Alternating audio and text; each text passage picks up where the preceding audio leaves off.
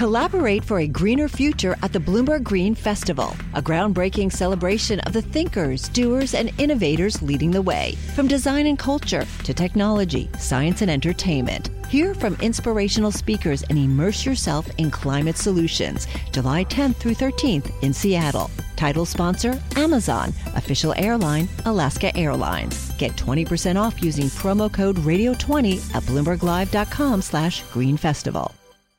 Many thought the Republican attempt to repeal and replace the Affordable Care Act, better known as Obamacare, was dead.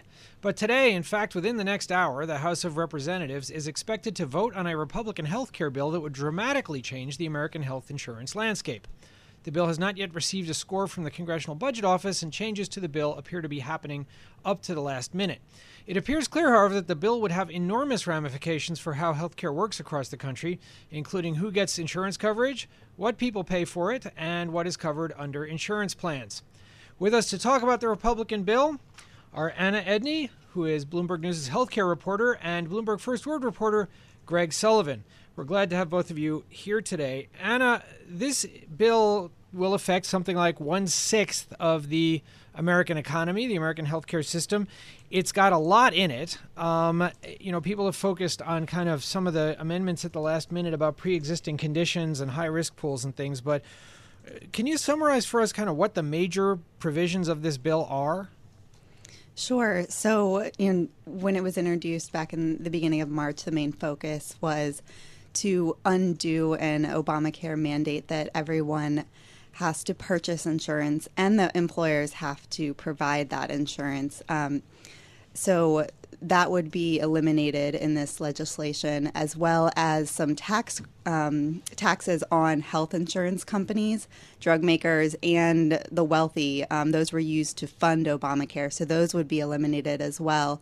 There's also a big piece of this is getting rid of an expansion of Medicaid that the Affordable Care Act allowed for. So some states opted into that, and it would wind that down in 2020. So at least, a few weeks ago, the Congressional Budget Office said that would mean 14 million fewer people would be enrolling in that program in 2026. So those were some of the main focuses of this legislation. It also would replace some of the the subsidies that people receive now under Obamacare to afford their premiums with some things that are less focused on income. The tax credits instead would be focused more on age.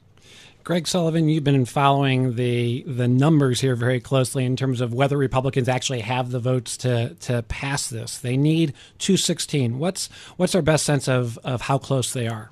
Well, it's going to be very close. There's still some uncertainty as to whether leaders have the votes. They've been expressing confidence that they will get there, that they will pass the measure. House Majority Leader Kevin McCarthy said explicitly, "We have the votes." However, dozens of lawmakers have not commented how they will vote or have said that they are undecided, and at least 14 have told Bloomberg that they will vote no on the measure. This means, given that they can only lose about 22 if everyone shows up to vote, it means they're only a few away from potentially not having the votes. So, Anna, people thought that, in fact, they weren't going to have the votes until pretty much yesterday when the leadership said that they did.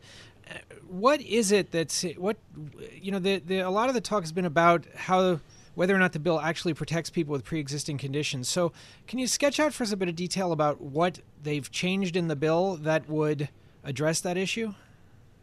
Sure. So,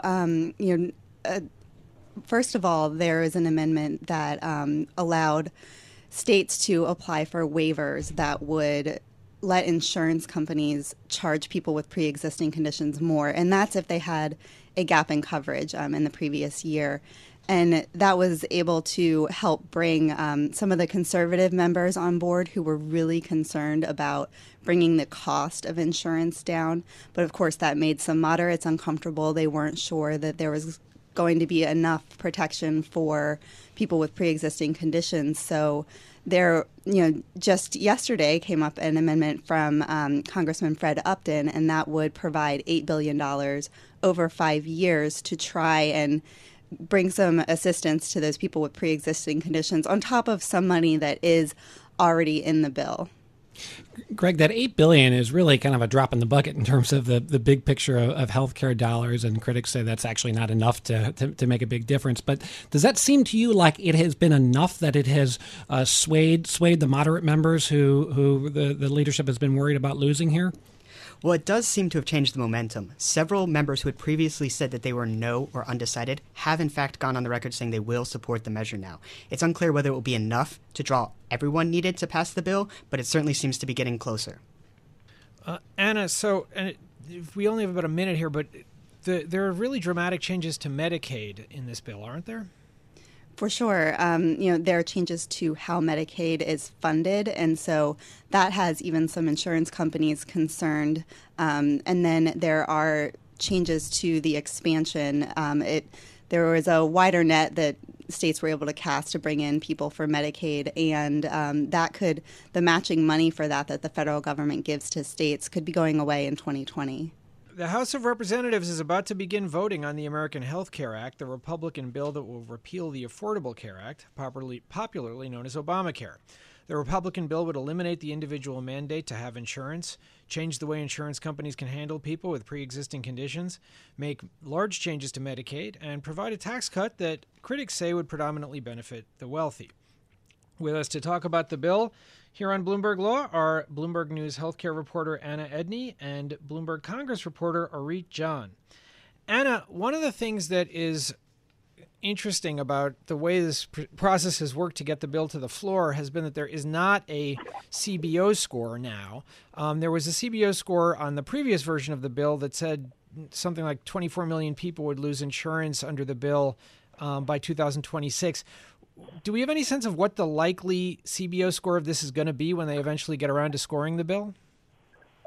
We don't actually. It's hard to gauge what the effect exactly could be, particularly since the language actually for these amendments has not been out there all that very long.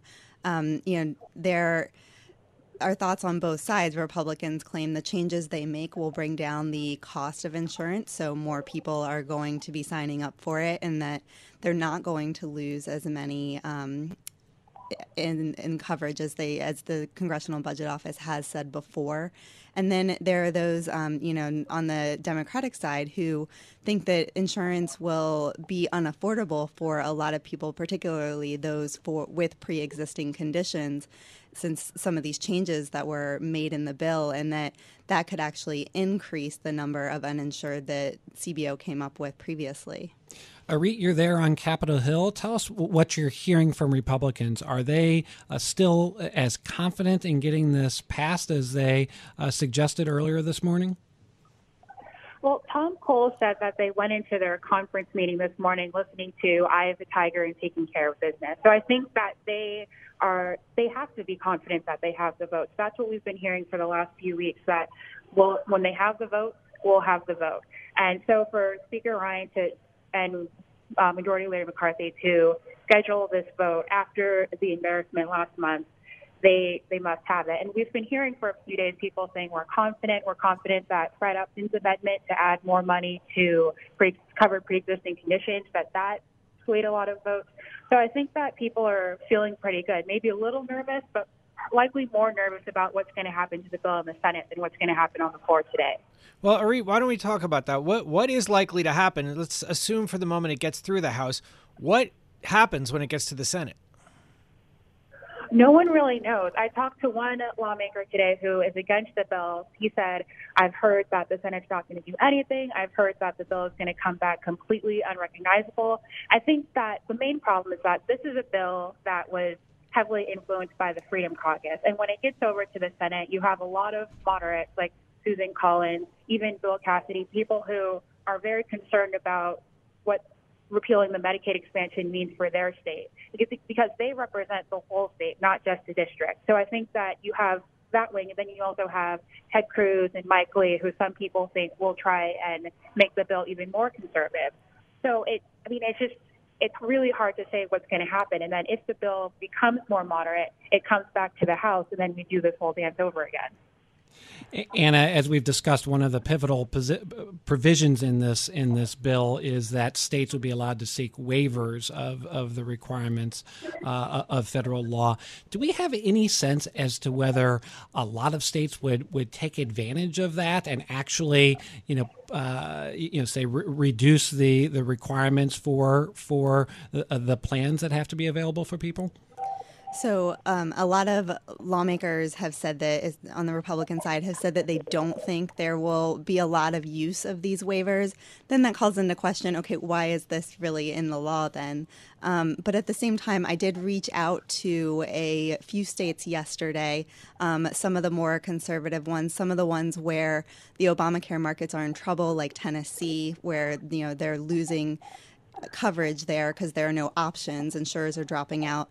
And they said, we just don't know yet. We still have to look at it. We're glad for the flexibility if this is actually what ends up being the end result, but we don't know if that's something we would apply for yet.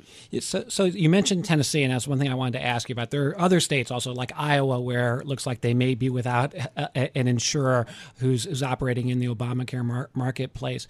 What would happen if this bill doesn't go through? It's not like the Obamacare as run by the Trump administration seems to be working very well at the moment. Right. Well, and there really is no plan B that we know of. So the idea is if Obamacare was to remain law, what could happen? The Trump administration hasn't exactly been very keen on enforcing the pieces of Obamacare that might be needed to shore up the markets and maybe bring some of those insurers back. So it looks like the possibility could be going back to the drawing board, but actually having Democrats at the table this time, which is a key piece that is missing, that insurance executives have called for bringing to the table, because they don't see this being anything that has any staying power if there's not a bipartisan solution. Well, our thanks to Anna Edney, Bloomberg News healthcare reporter, and also to Arit Jan, the Bloomberg Congress reporter, for talking to us about the impending vote on the American Health Care Act, the Republican alternative to Obamacare that is being debated on the House floor as we speak. The countdown has begun. From May 14th to 16th, 1,000 global leaders will gather in Doha for the Qatar Economic Forum powered by Bloomberg. Join heads of state, influential ministers, and leading CEOs to make new connections, gain unique insights, and uncover valuable opportunities in one of the world's most rapidly rising regions. Request your invite for this exclusive event at QatarEconomicForum.com.